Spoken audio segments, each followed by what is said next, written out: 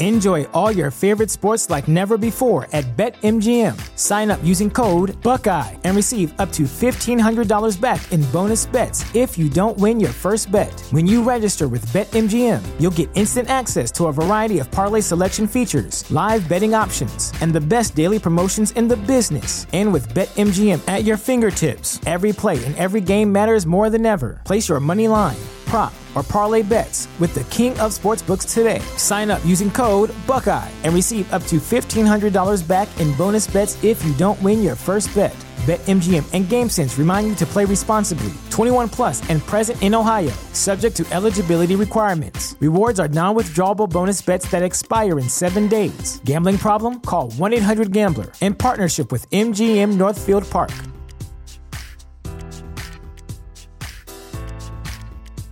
This podcast episode is brought to you by Coors Light. These days, everything is go, go, go.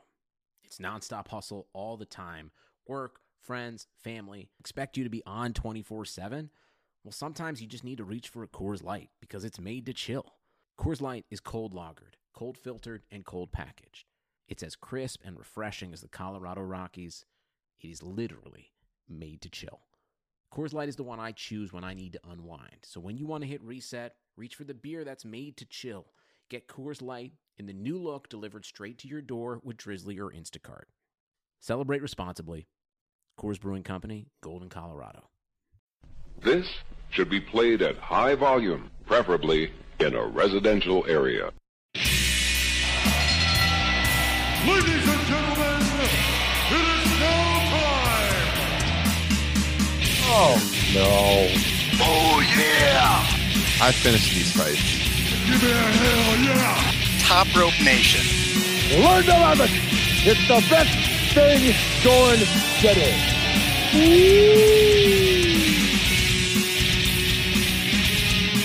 What's up, wrestling fans? WWE Hell in a Cell just went off the air. This is Top Rope Nation episode 74. I'm Ryan Drosty, as always, joined here by my guys Kyle Ross and Justin Joint. We're here to break down what I thought was a pretty damn good pay-per-view overall. Now, the ending maybe left a little bit to be desired, but first off, I'm going to throw it out to my guys and ask them what they thought of the show. I'm going to ask you guys, just like we did on Twitter, at Top Rope Nation, to give this show a grade. So grade it A, B, C, D, or F. I'm going to go out to Crosstown here in the great state of Iowa to Mr. Justin Joint. Justin, what would you grade the 2018 edition of WWE Hell in a Cell? For the entire show, I'd give it a B, maybe a B plus. I thought the first 2.5 hours was an A or A plus. And then for me, it kind of went off the rails. Just never in a million years would have, I guess, that Jeff and Randy would have a better Hell in a Cell match than the main event. That is true. That is true. Kyle, what do you think?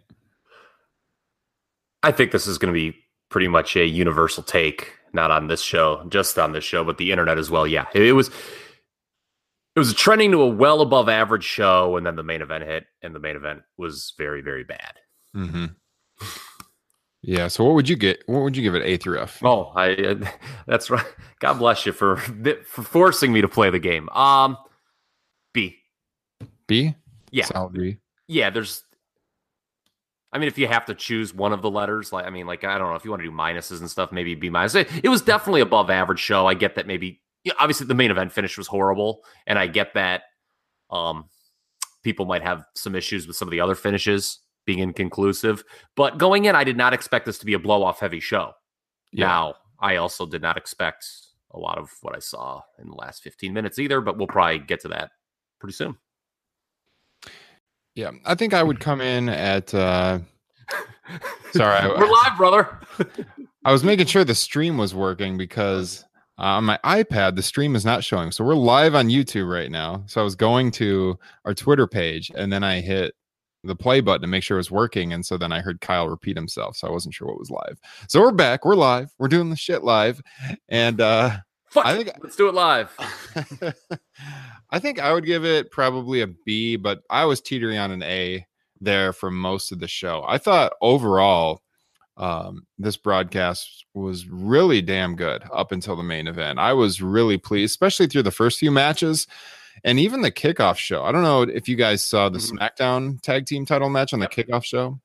A lot of times I missed the kickoff show, but I did see this one, and I thought it was a really good match. And the New Day retained, but the crowd was really with it throughout, with Rusev Day and wanting them to win. Kyle, what did you think of that match? Yeah, it was good. I mean, New Day continues to strengthen their case for best WWE tag team of all time. And a lot of people I saw afterwards were like, great match, wrong team won. Are we going to start here and just work our way to the main event then as we book this live? Or well, we can start right with the main event if you guys want. We talked about that off here. Okay, I mean, I can just spit my thoughts out, I guess, here on this while we're with the idea that Rusev Day should have won. As I think all kind of talked about, I know I mentioned it, and I think we all were in agreement. We think they're still going through with this Rusev Day breakup. The match being on the pre-show, pretty much guaranteed they would not be changing the titles, or they wouldn't be doing the breakup angle. That's probably going to be saved for SmackDown. And Ryan, you on the last program, we got into a little bit of a tiff where we were talking about declarative statements. I was like, you make too many declarative statements. And then we were getting into that. I'll make a declarative statement for you coming from me. It's not really a hot take, but I'm not in the hot take business. I'm in the correct take business. Okay. Here's a correct take. Rusev absolutely should have won the United States title in New Orleans, Louisiana at WrestleMania 34. And why am I bringing that up now? Because I feel people would be more satisfied with the Rusev Day run.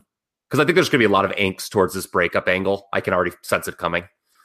But if you had given Rusev a decent run with the U.S. title, I think people would have felt more satisfied with this. And, he could have lost to an Almas or a Nakamura.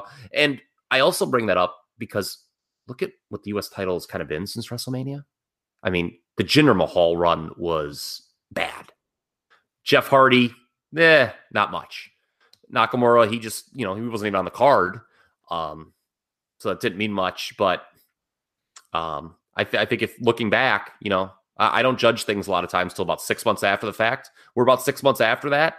Man, you can't tell me a Rusev U.S. title run would not have been better in a lot of facets. Yeah. Are you in agreement, Justin, with that one? Yeah, definitely 100%. Yeah. We all talked about just being in New Orleans that weekend and how over Rusev was. Yeah. And I would 100% agree. So we're going to talk about the whole show here. One more thing before we get to jump to the main event. Okay. I think some people, if they want to criticize me, and you feel free to always direct your tweets at the show on Twitter, I'll take them. But, the idea of, you can't do babyface versus babyface. That's why they turned Braun heel. I was kind of talking about that from WWE's perspective, not mine. But, and some people might say, they did babyface versus babyface here. What do you got to say about that? Well, I think the difference is they don't necessarily care about protecting the Rusev Day Act. Again, true. I'm not defending it. This is WWE's perspective, not my perspective. Yeah. All right. So if you guys are just tuning in, thanks for joining us. Let us know what you thought of the show in the chat box to your right there on YouTube. If you're listening on demand, thank you for checking out our Hell in a Cell post show. Leave us a 5-star rating on iTunes. That really helps us out. If you're on YouTube, subscribe and spread the word here about Top Rope Nation. Our last post show last month for SummerSlam was a record-breaking live show for us. We'd like to keep that momentum going. Now, as we talk about what happened here in the main event, we're going to start with that because that's where most people's interest lies.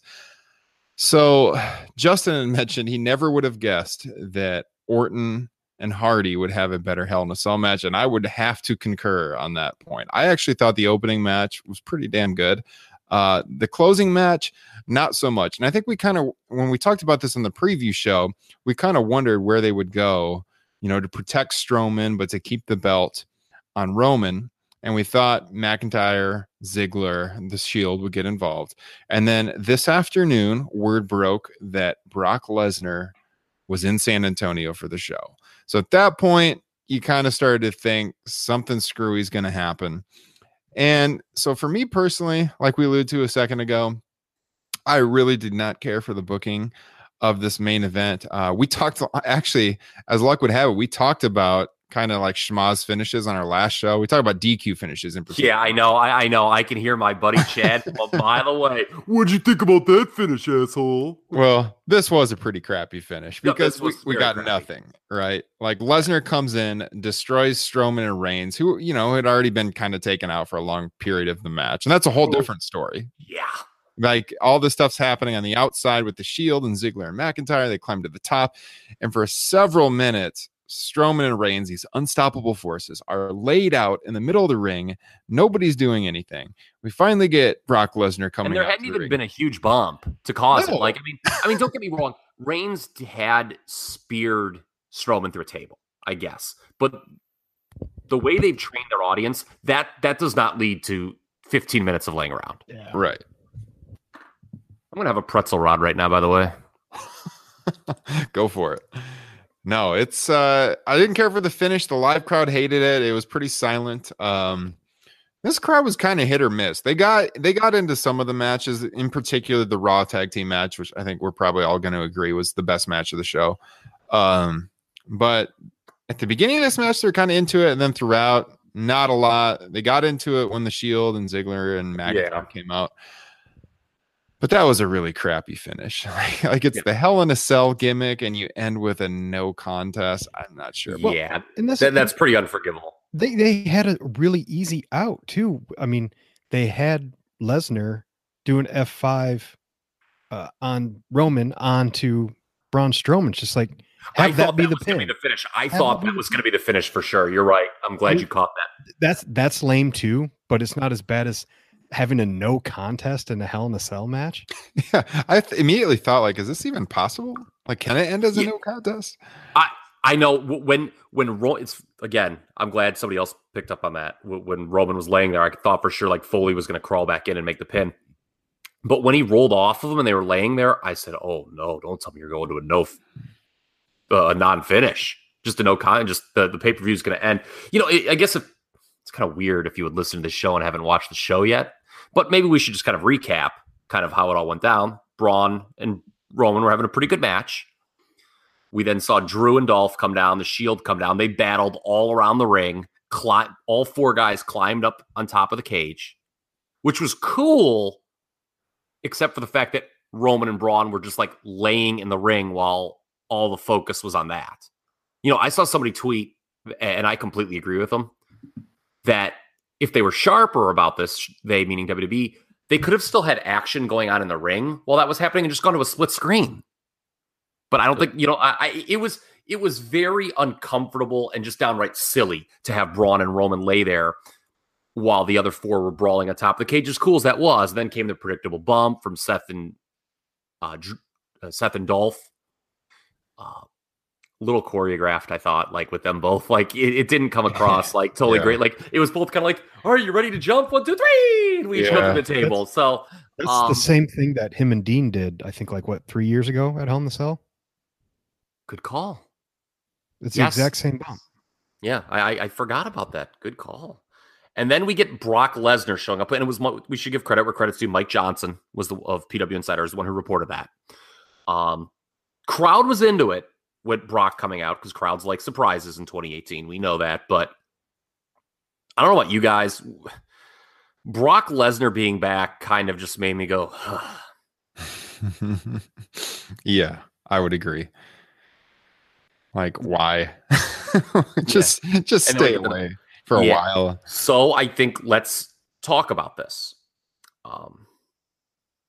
By the way, how interesting is it that our whole heated argument we got into, Ryan, like, Braun is a heel, where does this leave him, is like a complete non-factor right now. No one is going to be talking that coming out of the show. Yeah, that's true. So let's talk about Brock. Is he still doing UFC? I mean, is that official? Or did he just use them for leverage to get an even sweeter deal from Vince? Yeah, no, they have not announced the fight. It's just rumored at this point. Like Dana's talked about it, I think, but not as on an official matter. So, I mean, he could change his mind and decide, hey, you know what? I'm just going back to wrestling where I make a crap ton of money and have to work once in a while versus getting into the octagon and actually getting my head smashed in. So, or did they book themselves into a corner, just throw a bunch of money at him to come in and give them a no contest, and That could happen too. Maybe we see Brock again in like a few months. Okay, that would all right. Second part of the question. Let's assume they have a storyline set for Brock Lesnar and some semblance of a long-term plan. What is the end point for that long-term plan? I know we're only, a half hour removed from him coming back to WWE TV. I have an idea that actually, I don't know if it necessarily justifies this hideous finish, but I think it would be satisfying in the end. Okay, let's hear it. Oh, I think he's going to do a job to Braun Strowman, because I talked about this, how Braun, you're going to need something, an impetus to have him turn back babyface eventually, which is what I think his long-term direction still is. Mm-hmm. And I think, maybe they want him to win the UFC. Again, I don't think... I find it hard to believe Dana White would allow this to happen, like would allow Brock to come in, win the UFC title while he's under a WWE contract, and then they could have Brock lose on WWE television. Like, I don't think Dana would be cool with that at all. So maybe the UFC thing is probably just out the window at this point. We'll wait and hear. Maybe, Meltzer, somebody's got more on that. But I think maybe WrestleMania, perhaps, we see Braun Strowman get a win over Brock Lesnar. That would have made even more sense then for the F5 to have put Roman on top of Braun for the finish, because then Braun could have he could have more precisely bashed Brock for costing him the title and Roman defeating him. Now it's just like a no contest. Yeah, he's still kind of cost him the title, but they're gonna say that was my briefcase opportunity, even though it's Braun Strowman who realistically can be in a title picture anytime. Yeah. So that's what I think. If sometimes I like to put my WWE hat on and try to think like them, and I could see that being the destination here. Yeah, it gets Braun back as a babyface, which I think we all agree is where he should go. And it's actually a good idea to have Braun Strowman pin Brock Lesnar. Yeah. Oh yeah, definitely. Tyler in our chat room right now says he agrees with you, Kyle. By the way, Kyle, he thinks your name's Brian because your header down there says Brian, but it's just the account he's on. But yeah, that's Kyle. Yeah. So Tyler wants to know, did Braun lose his Money in the Bank contract now? I think he did. And that's the storyline again with Brock and Braun, I think, moving forward. That, you cost me my briefcase, like I just said. I can see that being what they do. It's funny because going into the show, I thought doing Roman, as much as this finish sucked, I will say there is kind of one, I don't want to use the word benefit, because I don't think really anything's a benefit when you have a bad finish like that. But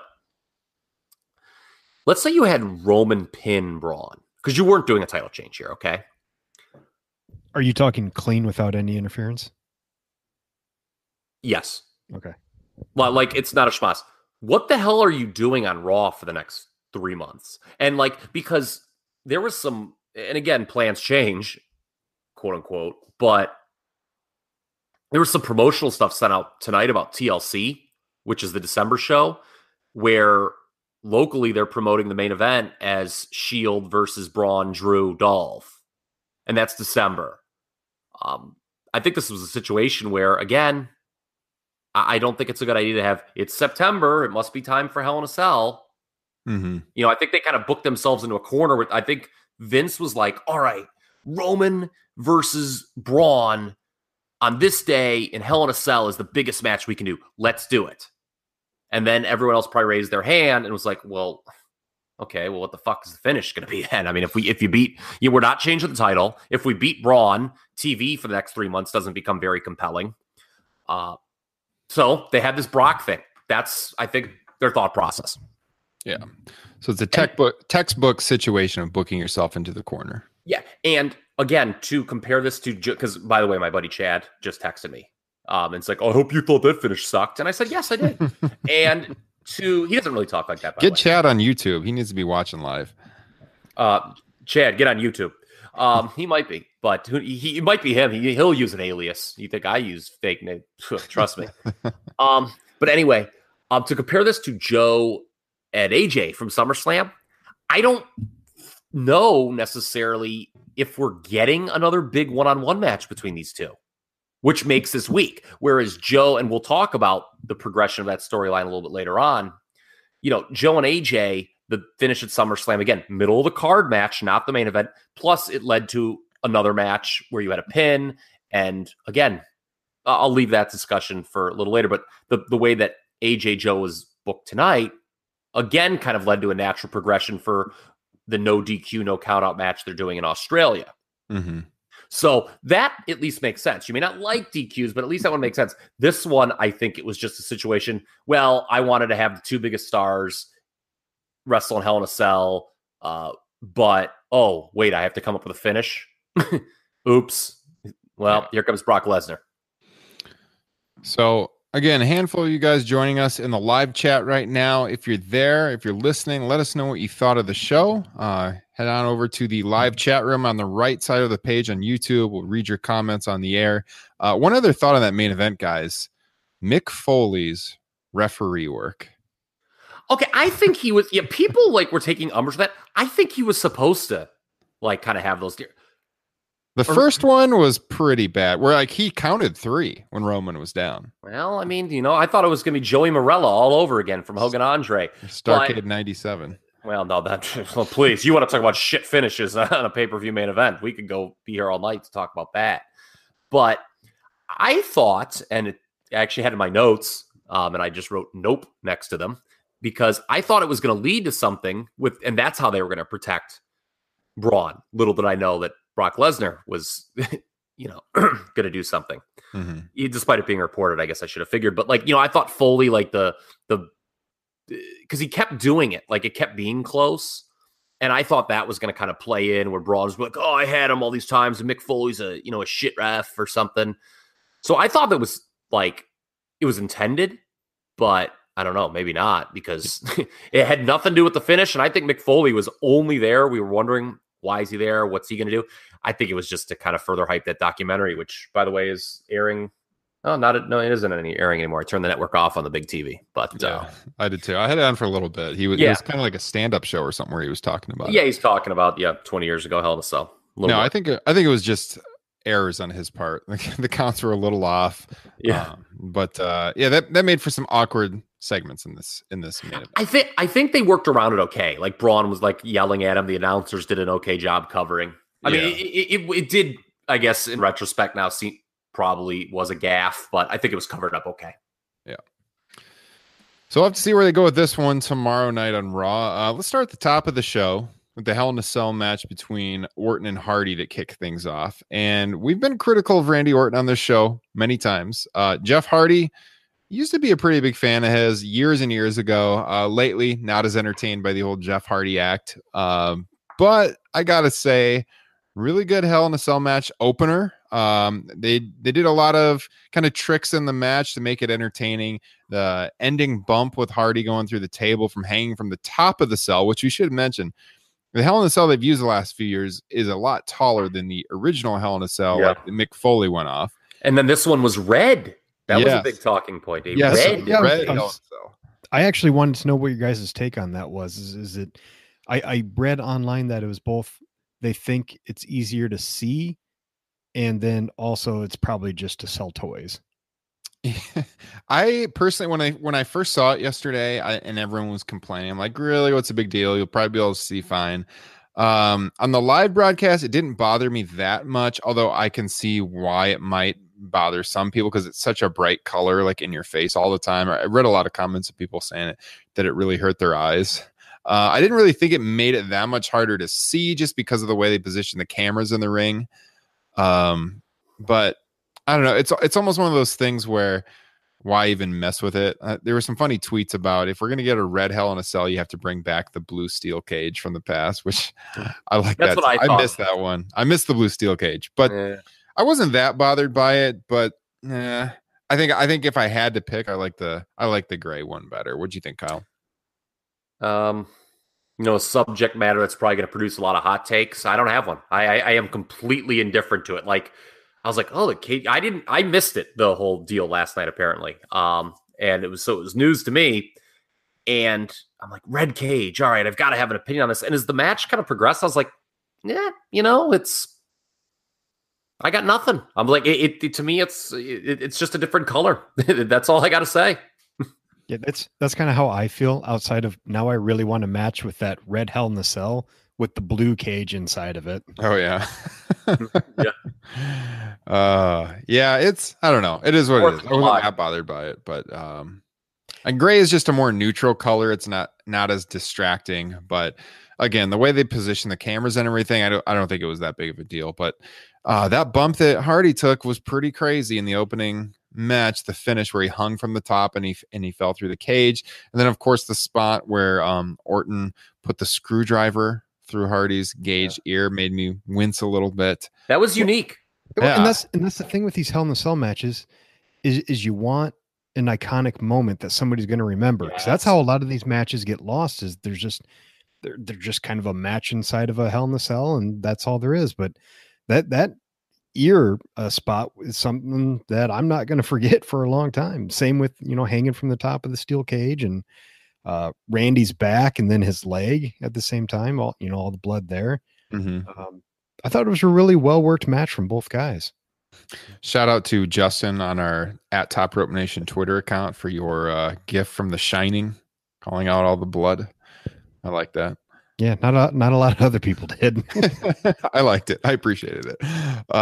But yeah, no, the belt shots, like the studded belt that Hardy wears, those are pretty brutal. Overall, I liked it. It was what it was, I should say. They got the weapons in, they got the high spots in. It went longer than I thought it was going to go. I mean, by the time this match ended, we were like 35 minutes into the show or something. It was a long match, but no real complaints from me. I thought it started the show off on a good foot. Any other thoughts you guys had on that one? Yeah, I mean, just to kind of echo what Justin said, at first, like the first 10 minutes, maybe even, I was very much wanting to say, well, this was Jeff Hardy wrestling Randy Orton inside a cage. And it's pretty average. But the torture thing, the torture thing with the screwdriver and the bump, we knew Jeff was going to take a big bump here. Did make this memorable. I liked the finish because when the ref started yelling, he's hurt, somebody come on out. And I was like, oh no. And then Randy's like, do your job, pin him or count. And Orton just pinned him. I thought that made Orton come across as more heelish and was pretty damn effective. We should also mention Jeff losing and doing an injury angle, and I'm assuming he's going to take time off. Same night as his brother Matt announced his retirement. It's true. Yeah. No, there was the delete chant during the middle of the match, and I thought about that from last night where Matt Hardy announced his retirement after the house show Saturday night. So we'll see what happens there. But no, yeah, memorable match. I liked it. Not a lot negative to say on this one. So that started us off, and then right after that, they went to the SmackDown women's match between Charlotte and Becky Lynch. And we talked a lot about this one on our pre-show just a few days ago. We did get the title change here. So Becky Lynch is the new SmackDown women's champion. Striking while the iron's hot here with her. She's experiencing more popularity than she ever has in her pro wrestling career. So I thought that was the right decision. The match overall I liked it. It wasn't real long. I liked the finish. The finish kind of came out of nowhere. But Justin, what did you think about this one? Yeah, it was good. I'm always a sucker for what's the saying? Work a leg and tell, or what, Kyle? Grab a hold, tell a story. Yeah, I'm always a sucker for that. Let's work a limb. Although I will say, the one thing that bothers me with that is when they try and tell that kind of story, and in the middle of the match, I can't tell which limb is the one that they've been working, just because of the way they're going through the match. It was good. It was a little sloppy. You can tell their energy was up. They're probably trying to rush things a little bit, but the ending kind of caught me off guard. I don't think it was bad. I think it's going to lead to a much more interesting story. All right, Kyle, you weren't as big of a fan during the middle of the match, but you liked the finish, right? It wasn't the finish. It was the way the match was worked. We were talking about this on text during the show. So I'm happy Becky won. I think that was the right call. But my issue with this is it was not worked like a grudge match at all. It was almost worked as a babyface versus babyface match.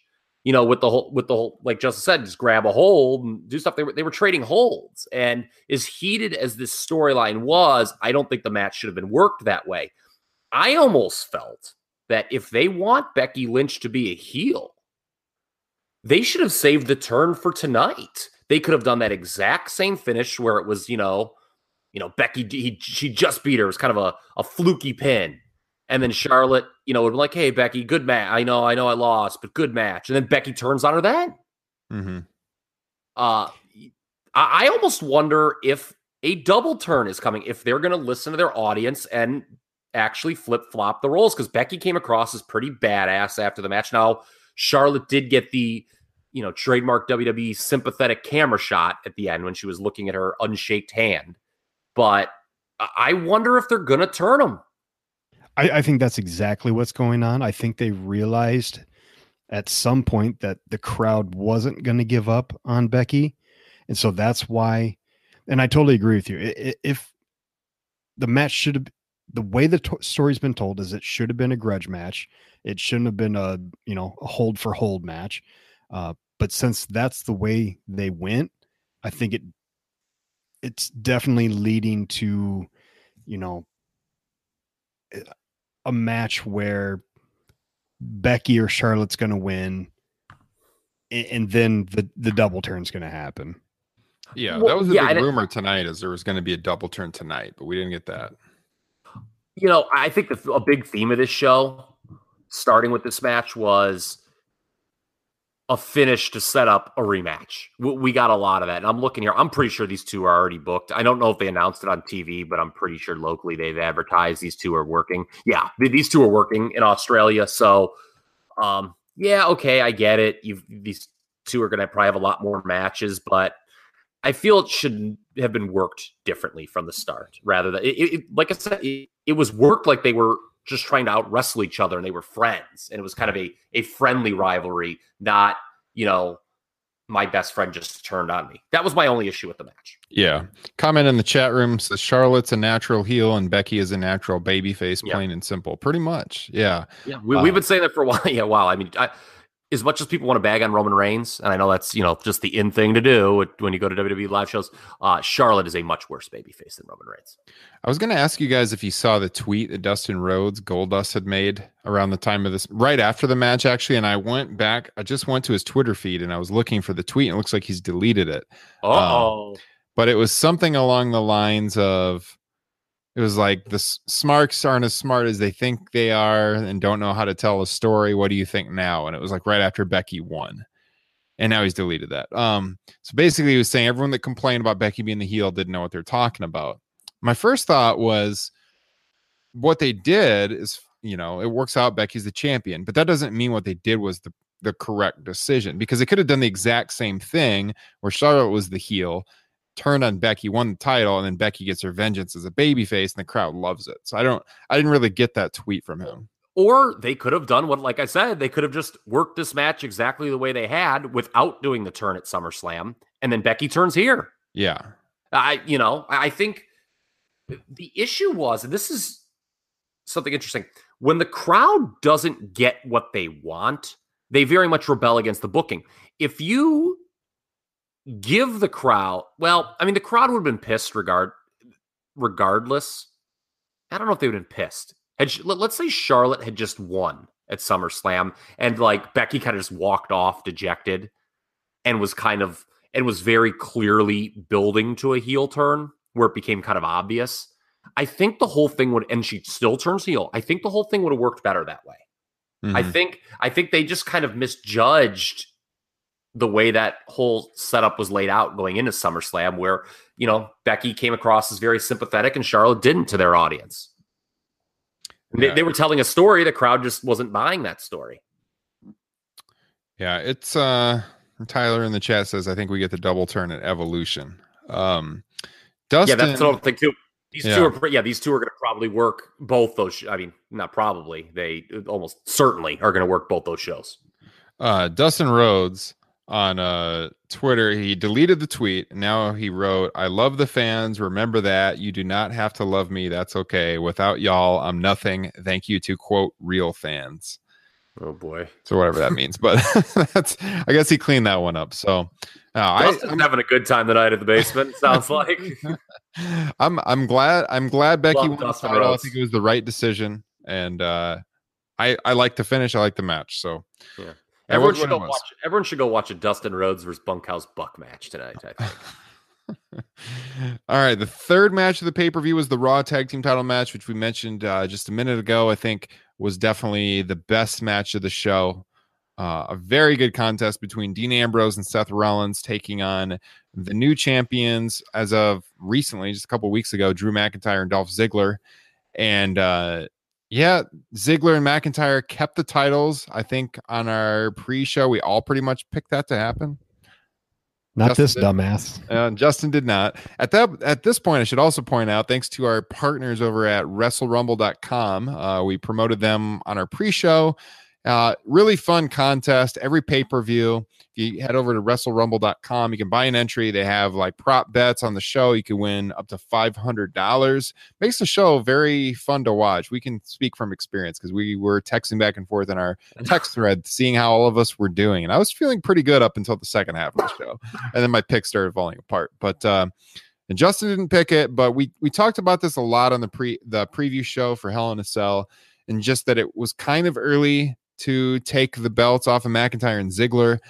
We thought maybe eventually they want the Shield to have all the titles, and that could certainly still happen. Yeah. They brought that up in commentary. Yeah, they brought that up in commentary. So, by the end of the year, I think that will be a reality.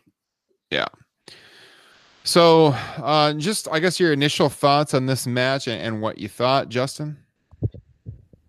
When it comes to professional wrestling, outside of a baby face beating the heel after a long-term story, just a good long tag team match is as good as it gets for me. It's just that is the cream. Yeah. And that's what this was. This was just, we shit on Ziggler a lot. I'm not a big fan, but we had 4 top-notch guys just giving us a great story in this match. Remember when the Raw tag team division was just completely in the dumps and SmackDown was killing it, and we said Raw could be so much better? Well, now it's so much better. That was 2 weeks ago. I know. Now they finally turned the corner. Yes, like they got the belts off the B team, and Ziggler and McIntyre have been a good team, and then you get the Shield involved. So much better. And yeah, this was a great match. I love the way it was just old school, the way they cut off the ring with McIntyre and Ziggler. I think both Rollins and Ambrose got the hot tags at different points in this match where they were in the opposite corner. And yeah, really good match. Kyle? Yeah. So I'm tempted to go like 4.25 stars on this, but I kind of want to rewatch it because the first half was slow. Now, we didn't know that they were going to get 27 minutes, which is how long this wound up going. So I kind of, I do have to admit, like the first maybe third of the match, I wasn't totally engaged. But like the second half was incredible. The finish was like out of this world with Rollins going for the Falcon Arrow and McIntyre catching him with the Claymore kick for the pin. Oh yeah. And Dolph falling on him. I thought Drew McIntyre was the star of this match. He did some really cool stuff besides the finish. That part where it was him and Dean facing off and Dolph did this thing with his foot where he's like kind of like drawing a line in the sand. I thought that was cool. And it was freaking great. Right after the Shield had a false tag where the ref didn't see it. Mm-hmm. And then Drew turns around and makes this huge production of tagging Dolph right in front of the ref's face. I thought that was absolutely fan-frickin-tastic. Drew McIntyre is absolutely outstanding. Credit where credit's due. Kyle Ross on this podcast has been pumping Drew McIntyre for weeks. And he was great in this match. I agree. The finish was the superplex from Rollins, and then he rolled through to do another suplex. Yeah. And that's where McIntyre jumped in and hit the Claymore kick, and very effective. Very effective. Yeah. And this was, on a night of kind of roll up finishes. This was not a roll up finish. This was a clean win for the heels, but they obviously got involved in the main event, and we're gonna see this continue. And it wasn't a roll up, but you had the bonus of Drew carrying Dolph out of the ring. That was outstanding too. that was great. Chad in the chat room. I don't know if this is Kyle's friend Chad or another Chad, but if it's disparaging about me, it is. No, he just said best Dolph Ziggler match ever. That's not something my buddy would say. It's up there. Nah. It's one of his better pay-per-view matches, I'd have to say, that I remember in years. I actually got into an argument with my buddy. I wonder if this is Chad, because we had this argument the other day. I would still say the match where he put his career on the line against The Miz was the best one. Yeah, this one I also want to watch again because I was covering it on comicbook.com live, and so I was trying to watch everything that happens, but I'm typing at the same time, and you don't really get to take it in as well, but I loved it covering it, and I might even flip it on again before I go to bed tonight, but it was a good match. Yeah, I don't think it was, I think it sounds like we're all in agreement that it was match of the night.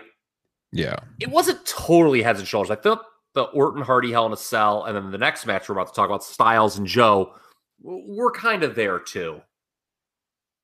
Yeah, I thought going into Styles and Joe, I was going to say that definitely had a chance to top it.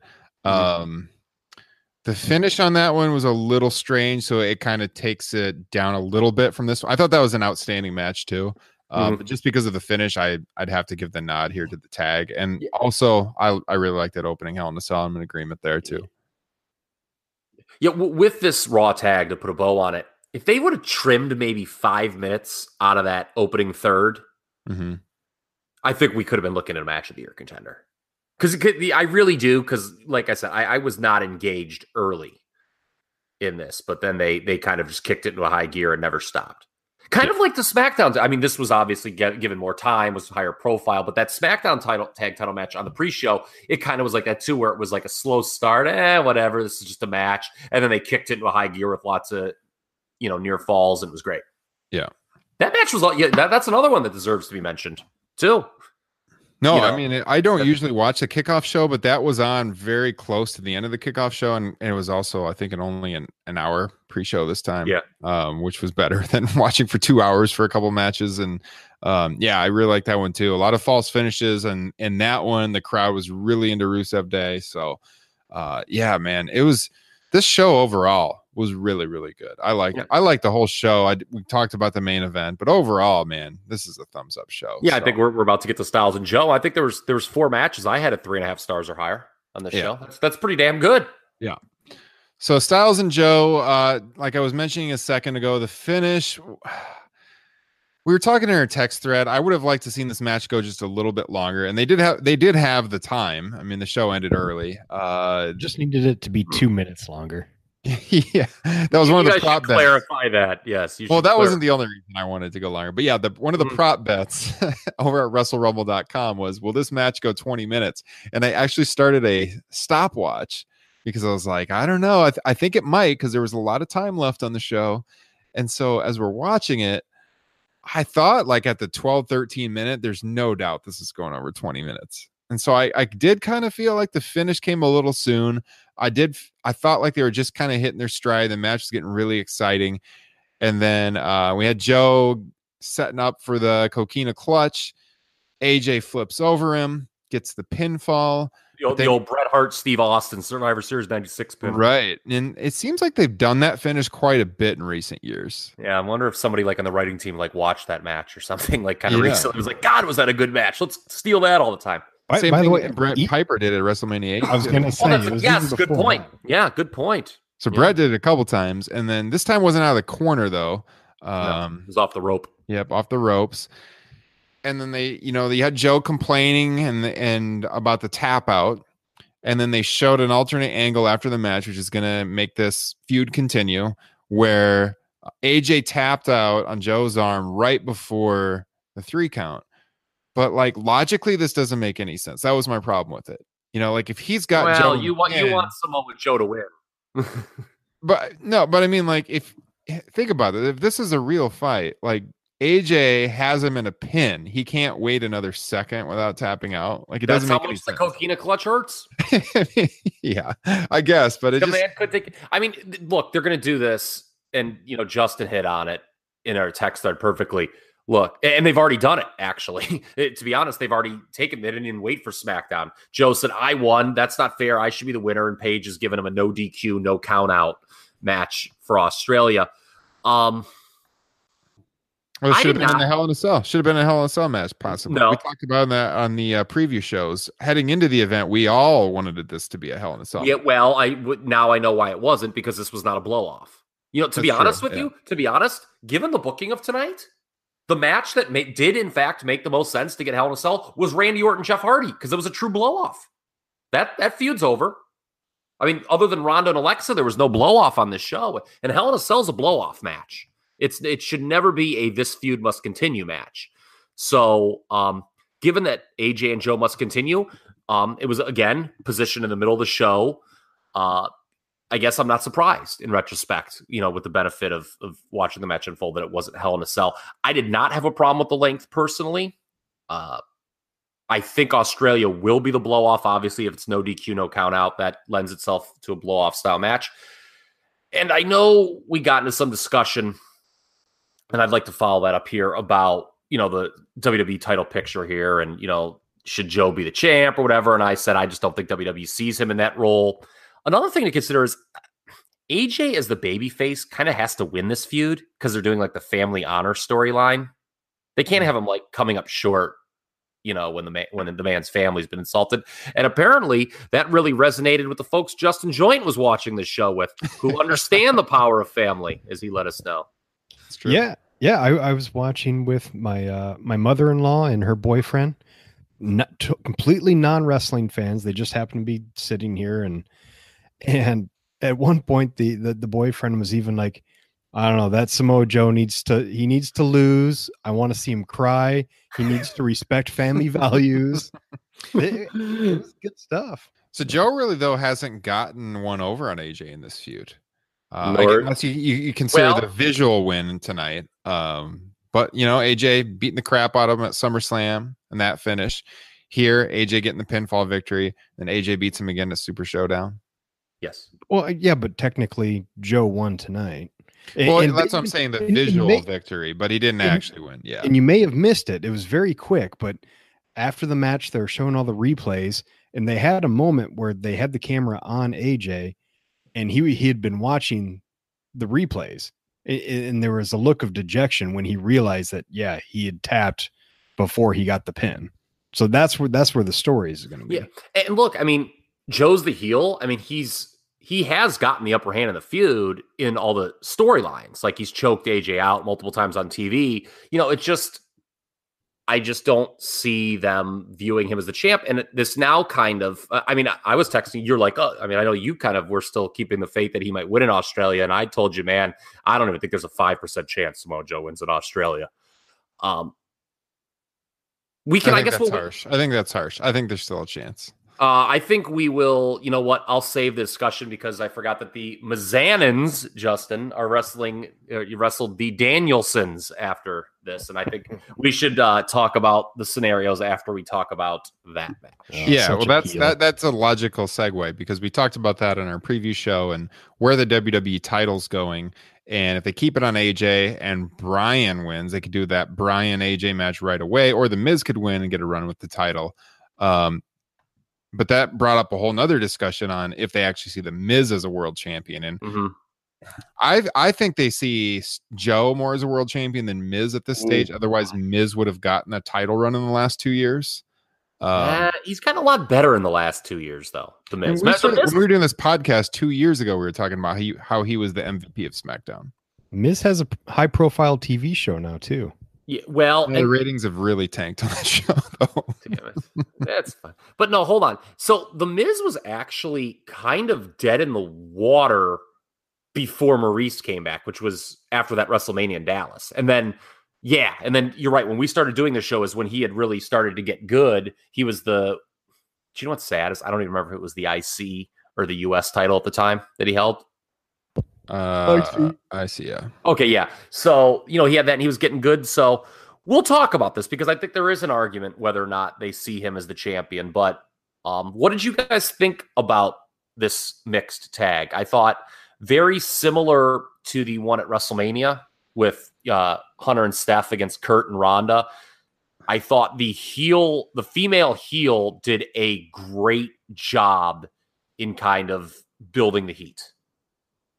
Well, you were pretty high on Maurice in our text thread. I was being facetious. Okay, I mean, just so we're clear, when I text you things like Maurice confirmed better than Okada, I'm really not being serious. Are you kidding me right now? You weren't serious? This just changes my entire opinion of you, Kyle.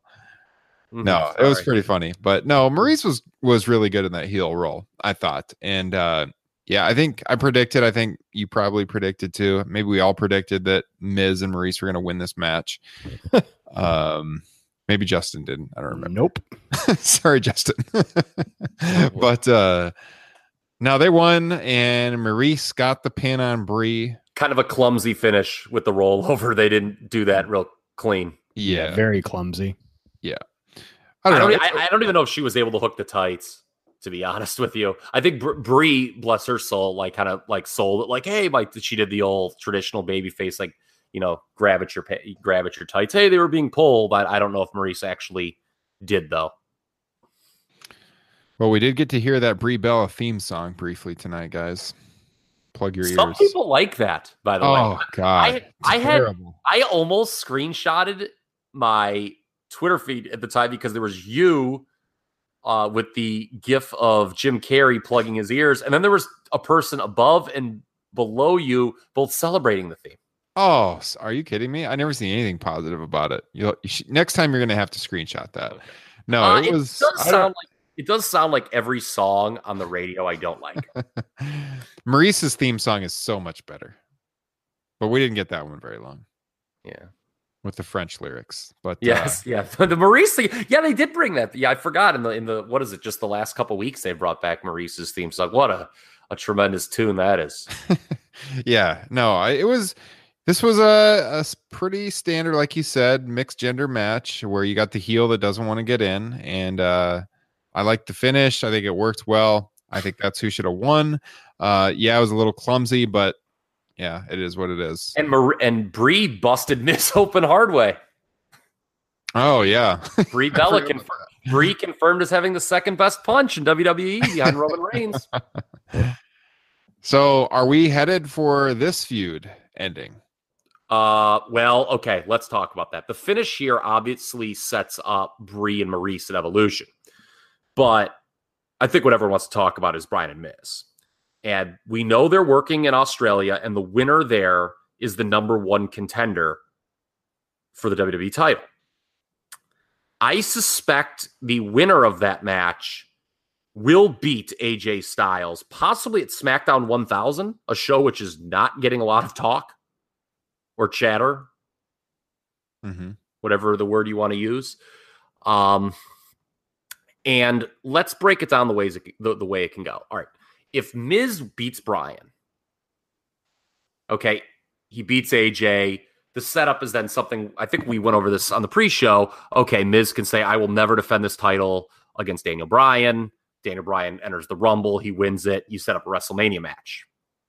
But that would require a lot of booking discipline from a company that does not have a lot of booking discipline. I mean, can they really stretch this thing all the way to WrestleMania? Well, if you ask Bryan, they cannot. Okay, yes, he did and we joked about that. So allow me, and then there's the idea is if Miz pins Bryan again, if Daniel Bryan loses, for what would be like a 4 straight pay-per-view, do you risk the fan base getting a little fatigued? And what do you do with Daniel Bryan between then and the Rumble?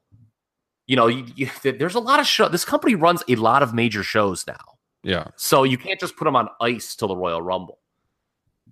So let me present this alternate thing. I don't know if you guys are going to like this. I don't know if the listeners will like this. But again, I'm putting my WWE hat on here and trying to think like that. for, they've got, like I said, they've got a lot of shows. How can they tell different stories to fill all that time? Okay. Let's say Daniel Bryan beats The Miz at Australia. Let's say then he beats AJ Styles in a baby. Let's say that's how they hype. I could see them hyping regardless if it's Miz or Bryan. Honestly, don't you think that kind of is a logical hook for SmackDown 1000, a WWE title match? Because I don't think they're bringing back a lot of celebrities for that. So I know Dave Bautista hasn't gotten the phone call, and he's not very happy about it. The rumor was The Rock was maybe going to be there. He should be there if he can. From what I hear, it's The Rock's show, but I don't know if it will be on SmackDown 1000. He worked Raw 1000. That's when they did the CM Punk heel turn. Mm-hmm. But let's say Daniel Bryan then beats AJ Styles for the title at SmackDown 1000. Good. Let's say it's a great match. Whatever. Who cares if it's a great match? Let's just Daniel Bryan's world champion. What you then have is kind of the Daniel Bryan everyone wants. He's going to have a bunch of heel contenders lined up for him. They could still do another Miz match to blow that feud off. You got Joe in the mix, Nakamura, Randy Orton, possibly Rusev if they turn him heel. And remember, Rusev pinned Daniel Bryan on TV once. Joe beat Daniel Bryan on TV once. All of a sudden, look, I'm not endorsing everything they've done, but maybe what they've done makes a little more sense all of a sudden. And again, we're getting the Daniel Bryan that we all want, which is him having great world title matches and winning. Now, where they would go for WrestleMania then, I have no idea. I don't know if they know. I think a lot depends on The Rock, quite frankly, with the WrestleMania card. Mm-hmm. There are rumors that The Rock might actually wrestle and then would be willing to put over Roman Reigns. Yeah. So I don't think they have Daniel Bryan's WrestleMania slot. They probably have ideas, but it's in no way finalized. But I can kind of see that second scenario taking place. Yeah. I mean, I'm not going to complain if we get Daniel Bryan versus AJ Styles for the WWE title at SmackDown 1000. That sounds really good. I'm going to dig my heels in, though, and I like my scenario from our preview show better. But I would not complain. If that happens, that would be great. If you didn't hear our preview show, my prediction was Joe ends up champion to get the belt to Bryan. Bryan beats Miz. Bryan becomes champion after he defeats Samoa Joe, a heel, and then Bryan holds the belt and he faces Styles at WrestleMania, which, I'd be a fan of either one, honestly. Either one would be really good. I just think that when you look at it, well, I guess you and I are saying the same thing. You and I are both saying Daniel Bryan's, they're not waiting till WrestleMania to give the title to Daniel Bryan. Right, yeah. Do we all agree? I mean, Justin, what do you think that when you look at all these cards they have to fill, they probably need to go to Daniel Bryan sooner than later because, all right, I just don't think they can stretch Ms. Daniel Bryan out till WrestleMania. Well, my theory was always that it's a keep away game between those two. And it's not like there's enough talent to do that, to have Miz beat. My theory was that Miz is going to be champion. He's going to be the one to beat AJ Styles. Mm-hmm. And then because he beat Bryan at SummerSlam, then they beat them tonight. I assume he's going to beat him at Showdown. Why does he have to give him another shot? And that's the Rumble scenario then that we kind of mentioned. And they should have enough talent to feed Miz until Bryan wins Rumble and they face each other at. But here's the only issue with that.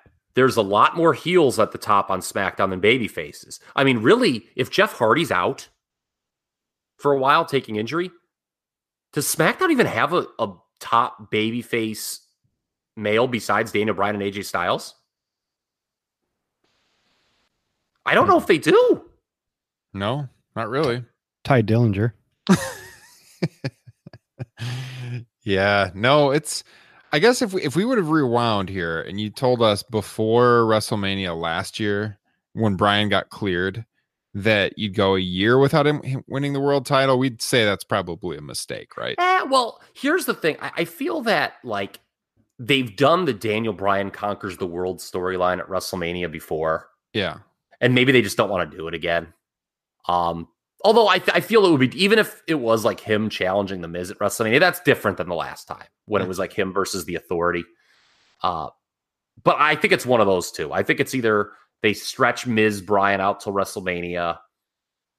I just have my doubts whether they have that kind of discipline or they have, Bryan win it a lot sooner and he just kind of defends against the heels and they come up with something else for Mania. Yeah, I'd like to see him get the title soon. Don't get me wrong, Daniel Bryan's always going to be special and incredibly popular with the fans. But they're risking fatigue. They're risking fatigue by for sure. You could, I sometimes roll my eyes because there are people like the first time he lost, people are like, I can't believe it. Daniel Bryan, it's like, come on, folks. Well, he hasn't done really anything like all that special since he's been back, unfortunately. And the Miz feud we've all looked forward to for a couple of years, and it's been decent, but I feel like they got to do something more significant with him soon. I think it's been good, the Miz feud. Certainly with the benefit of hindsight, I think the stuff between Mania and the Miz feud is underwhelming. I mean, Big Cass is not in the company. Yeah. I guess it was kind of cool that Bryan beat a big guy clean twice. We always say, Vince McMahon loves big guys, and he didn't love that one apparently. No, he was on his way out the door. So. Yeah. And then, but that Bludgeon Brothers thing was bad.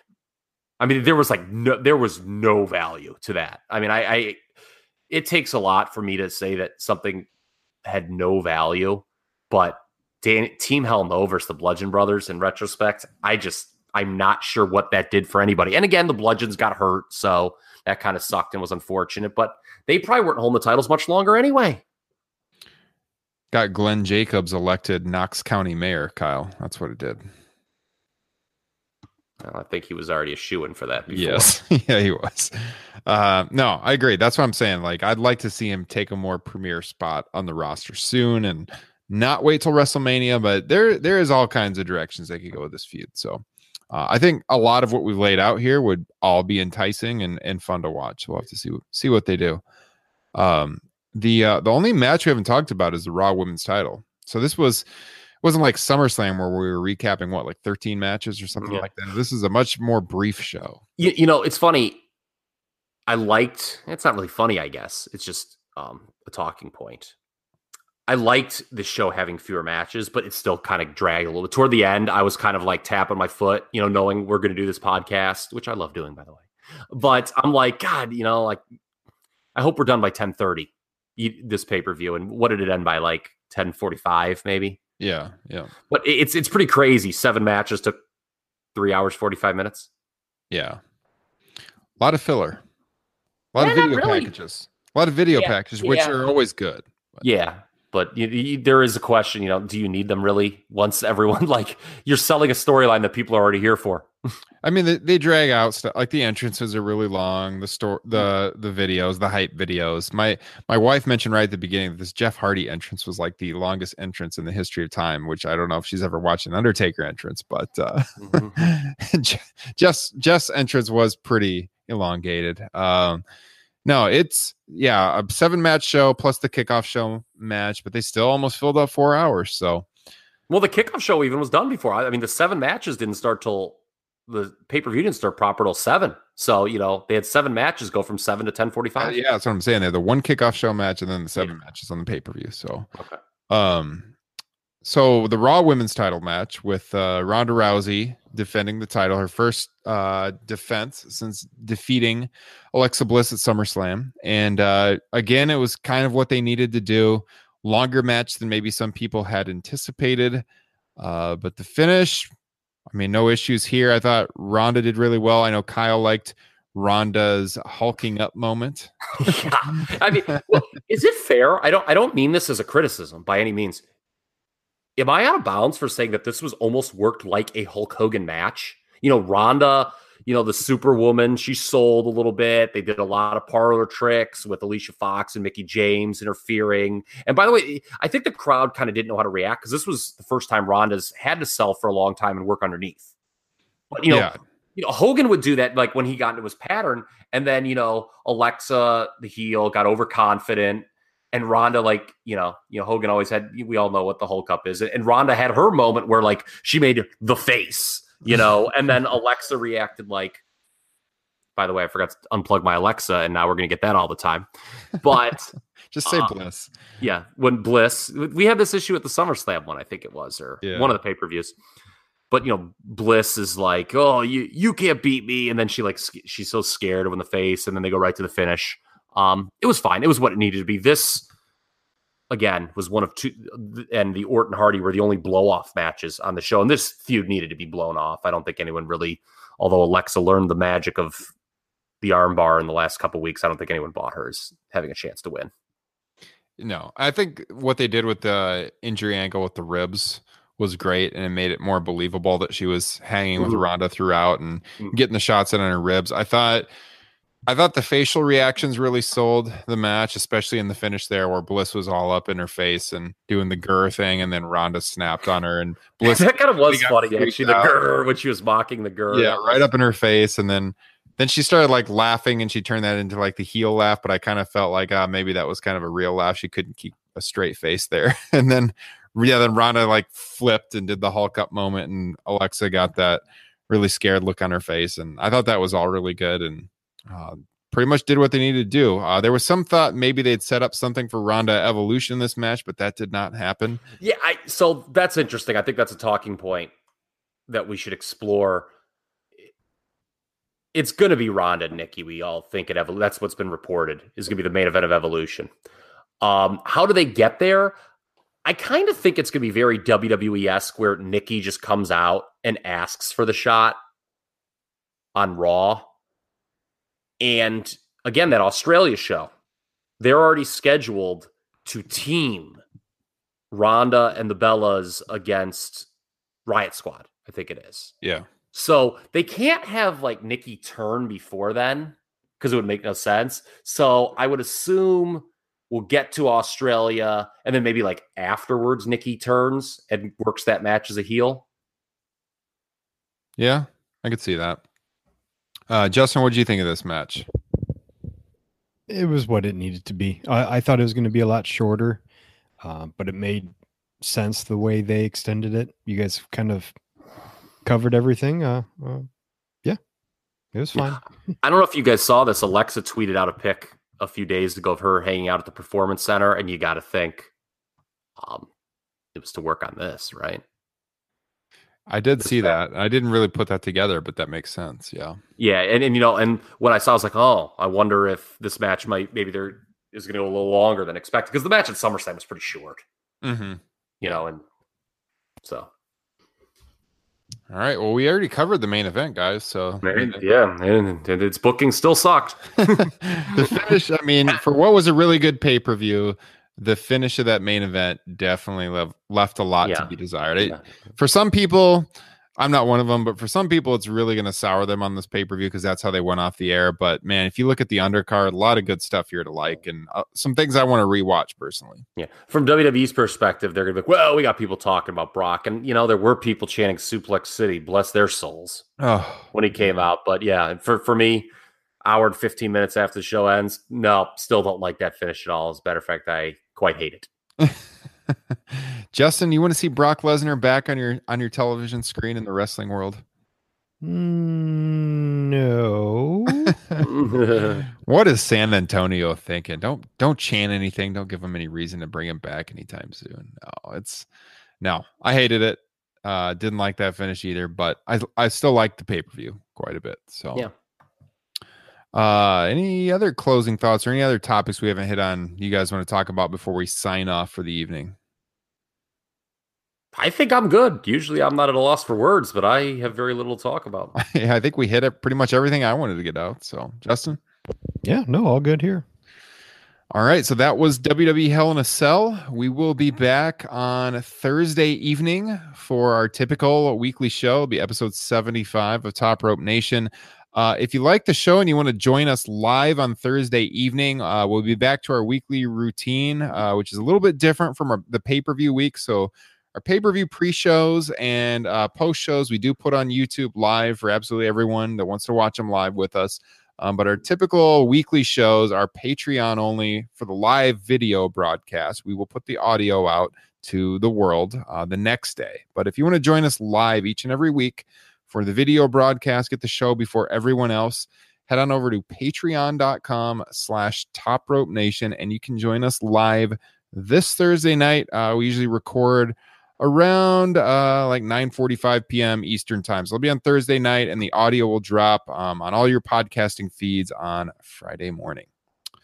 So with that said, guys, check us out on Twitter at Top Rope Nation. I'm Ryan Drosty here again for Kyle Ross and Justin Joint. We'll catch you guys next time. Have a good Monday. Peace.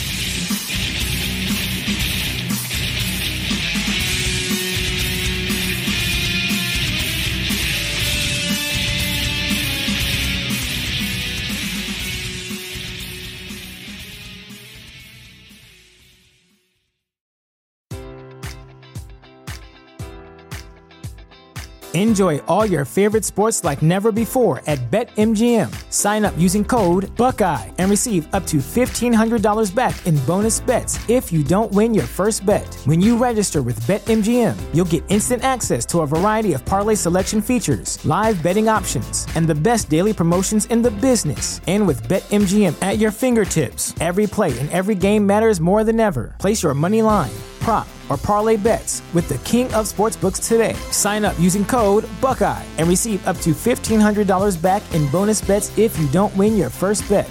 BetMGM and GameSense remind you to play responsibly. 21 plus and present in Ohio, subject to eligibility requirements. Rewards are non-withdrawable bonus bets that expire in 7 days. Gambling problem? Call 1-800-GAMBLER in partnership with MGM Northfield Park.